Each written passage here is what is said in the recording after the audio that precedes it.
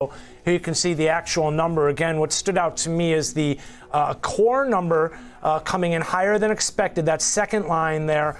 And also notice the year-over-year core PPI coming in a little bit higher than expected as well. So kind of in line with what we saw yesterday in many ways here. And it does look like we're seeing a little bit of an easing here, though, in some ways in terms of that year-over-year number on the bigger picture, down from 7.6 to 7.3. So, yeah, the market, again, kind of trying to digest this one and somewhat mixed here, but nowhere near the scare that we saw yesterday in reaction to the CPI. Okay, let's bring in Bob Iaccino, the founder and chief strategist at Path Trading Partners. Bob, good morning to you. Don't take it personally. I've had a hard time getting a couple of these titles out here today, but talk to us in terms of what you're seeing here as far as the PPI number, because it looks like kind of a muted reaction for the most part, nowhere near the scare that we saw yesterday from the consumer side of things. Well, first of all, I feel for you having to say Iaccino, PPI, Path Trading Partners, all in one sentence. There's nobody that can do it like you, Ben. Yeah, well, don't do it 10 times fast, that's for sure. There's just no chance of that.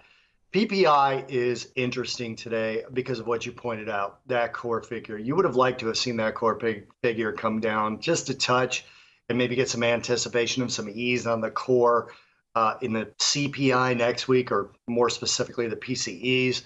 But when you do look at that headline number, that food and energy included PPI, and you see a little bit of easing there, it makes sense with the data. This almost feels like, you're looking at a movie review. It's like you already saw the movie, but the reviews came in, and they're basically what you would have expected. We all know that energy, at least in the form of crude oil and gasoline, came down, natural gas in the U.S. as well, some easing in the ags sector over the last month or so, which can be inputs to different things, processed foods, for example, cotton for apparel. And we did see a lower inflation sort of trajectory for apparel yesterday.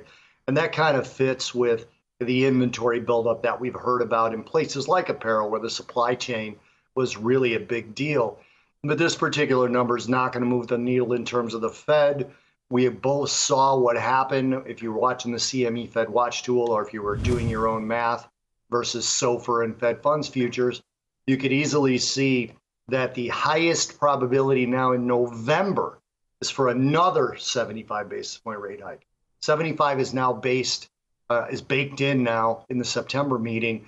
Last time I looked, we were at about an 18% chance of 100 basis points, which there's no way that happens by the September meeting. There's not enough data coming out, in my mind, to frame that for the FOMC.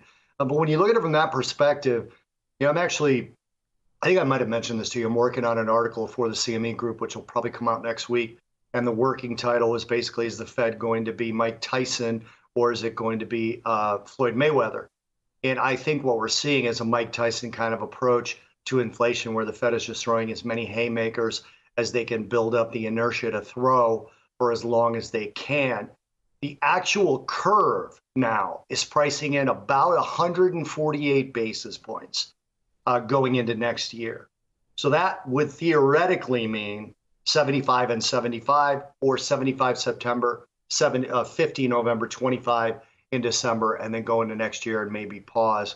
I think a lot of people that were using the word pivot, I wasn't one of them, are not using it anymore.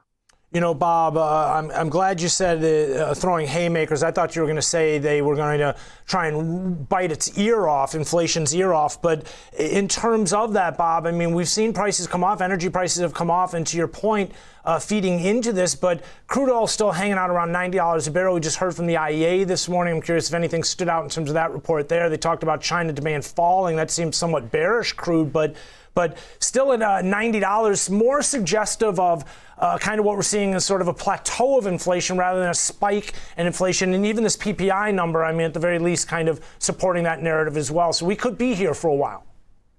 Yeah, definitely. We're seeing demand start to ease up in things like crude oil, certainly in some of the metals markets. But crude oil, looking at it specifically, crude oil now, to me, is a story about how serious Robert Novak from Russia and the Saudi oil minister, who his name escapes me unfortunately right now, Abdulaziz bin Salman is his name, that they were talking about the potential for cuts. Now, they just kind of threw it out there in basically, in my opinion, the questions were probably framed in such a way where maybe reporters said to them, the cuts are out of the question, right? I mean, I didn't see the questions. I only saw the statements. But I assume that's what it was. But when you start to see crude oil weakness, I've still got a target of $64.50. Nothing has changed there. What could change that overnight is an expansion of geopolitical tensions, whether it involves Russia-Ukraine, which Ukraine is pushing back Russia right now. Mm-hmm. That's good news for commodities. I don't know about geopolitically. That's not my realm. But also you could still see flare-ups with Iranian nuclear deal kind of falling apart. So we're not going to get that crude oil anytime soon. And that potentially could spark. Again, I'm really getting out there and away from my expertise, but it could spark something between Israel and Iran, maybe the U.S. and Iran. That could happen down the road. And that could theoretically interrupt the supply of crude oil. But the more likely scenario is OPEC has already said that they can have a meeting anytime they want to have a meeting, anytime they feel the market calls for a meeting. And if they do have that meeting, they may consider cuts. And that's now the biggest thing you need to look at with crude oil in terms of what's priced in. Also, I have to mention this being in Florida, no named storms yet headed for the Gulf. So we've got that to watch out for, too. There still could be a pretty big weather disruption. Bob, that being said, I want to shift gears a little bit here and talk about gold, because one of the things I've been noticing since the beginning of the year, it seems like gold gets a lift amidst inflationary pressures, but not if rates see a spike to the upside. Oftentimes that coincides with the U.S. dollar, I guess one could argue, but gold yesterday, again, well, right now it's working its way back down towards the 1,700 level. It's struggled. The bulls have really had to be patient, to say the least, while we're holding above key support. I'm curious this potential hawkishness or necessary lesser of two evils the Fed's faced with here ultimately, what that means for gold. Well, I think you hit it right on the head. There is sort of this holy trinity with gold. And when rates are not moving, when the Fed is accommodative and there's no expectation for the Fed to move from there, you're talking about seasonality and the trajectory of the dollar, which for a while had to do with what other central banks were doing. But now you're looking at yields. I mean, you hit it spot on. Yields is the proxy for the gold move going forward. Now we see gold down just a touch. I think it's right around 0.2% lower right now. We're seeing yields just up a touch, last that I marked them. So now you're looking at a scenario where people have to remember gold it's a store of value, right? It's an asset that theoretically protects the value of the person who holds it. So when you look at it from that perspective, if you start getting a 340, 350 10-year, that may be a better store of value.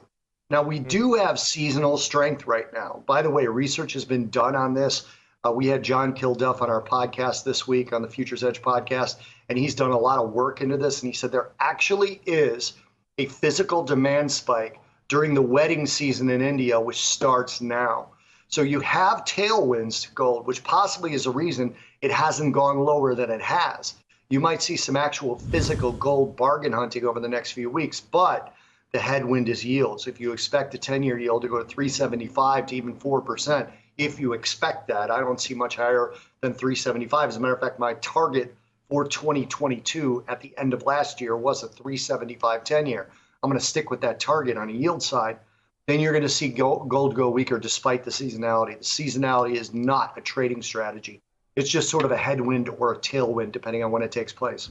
To your point here, Bob, one thing I've been noticing, and if I could just pull this chart here in 1 second here, gold, I've got it here. It's holding above the 50-day moving average, and it's holding above the July low. So again, even with that strength we've seen in the U.S. dollar recently, we're talking multi-decade highs. Gold has been relatively supported. So I like that take on that. Talk to us lastly in terms of actually my chart of the day is going to be Bitcoin. So let's just end there. It's remained in this range for the most part. It's come under pressure, a reflection of how well the risk on sentiment, the appetite for risk certainly hasn't been what it was. And even though stocks saw a nice little lift off the June lows, Bitcoin still is kind of a reflection how it seems like investors kind of want something a little bit more tangible, an asset, again, that has something a little bit more tied to it in terms of rhyme and reason, earnings and quarterly results, for example, and a name or something, along the lines of some of the commodities that you were just talking about. Bitcoin just did not benefit from the move off the lows that we saw earlier this summer. If you're a longer-term Bitcoin holder, I'm not going to say hodl, I refuse to use that. We need an adult in the room here. If you're a long-term Bitcoin holder, you want 2 of 3 things to happen. Either the regulations to come down, final, gavel hits the desk, and just done. These are the regulations now. Gensler supporting some of that as of recent, but go ahead.